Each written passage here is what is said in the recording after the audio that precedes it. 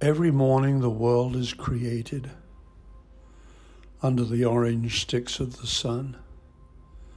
The heaped ashes of the night turn into leaves again and fasten themselves to the high branches, and the ponds appear like black cloth on which are painted islands of summer lilies.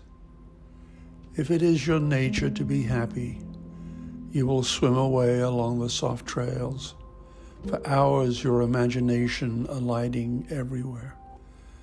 And if your spirit carries within it the thorn that is heavier than lead, if it's all you can do to keep on trudging, there is still somewhere deep within you a beast shouting that the earth is exactly what it wanted.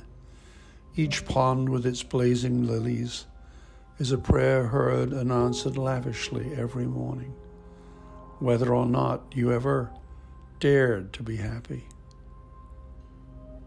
whether or not you have ever dared to pray.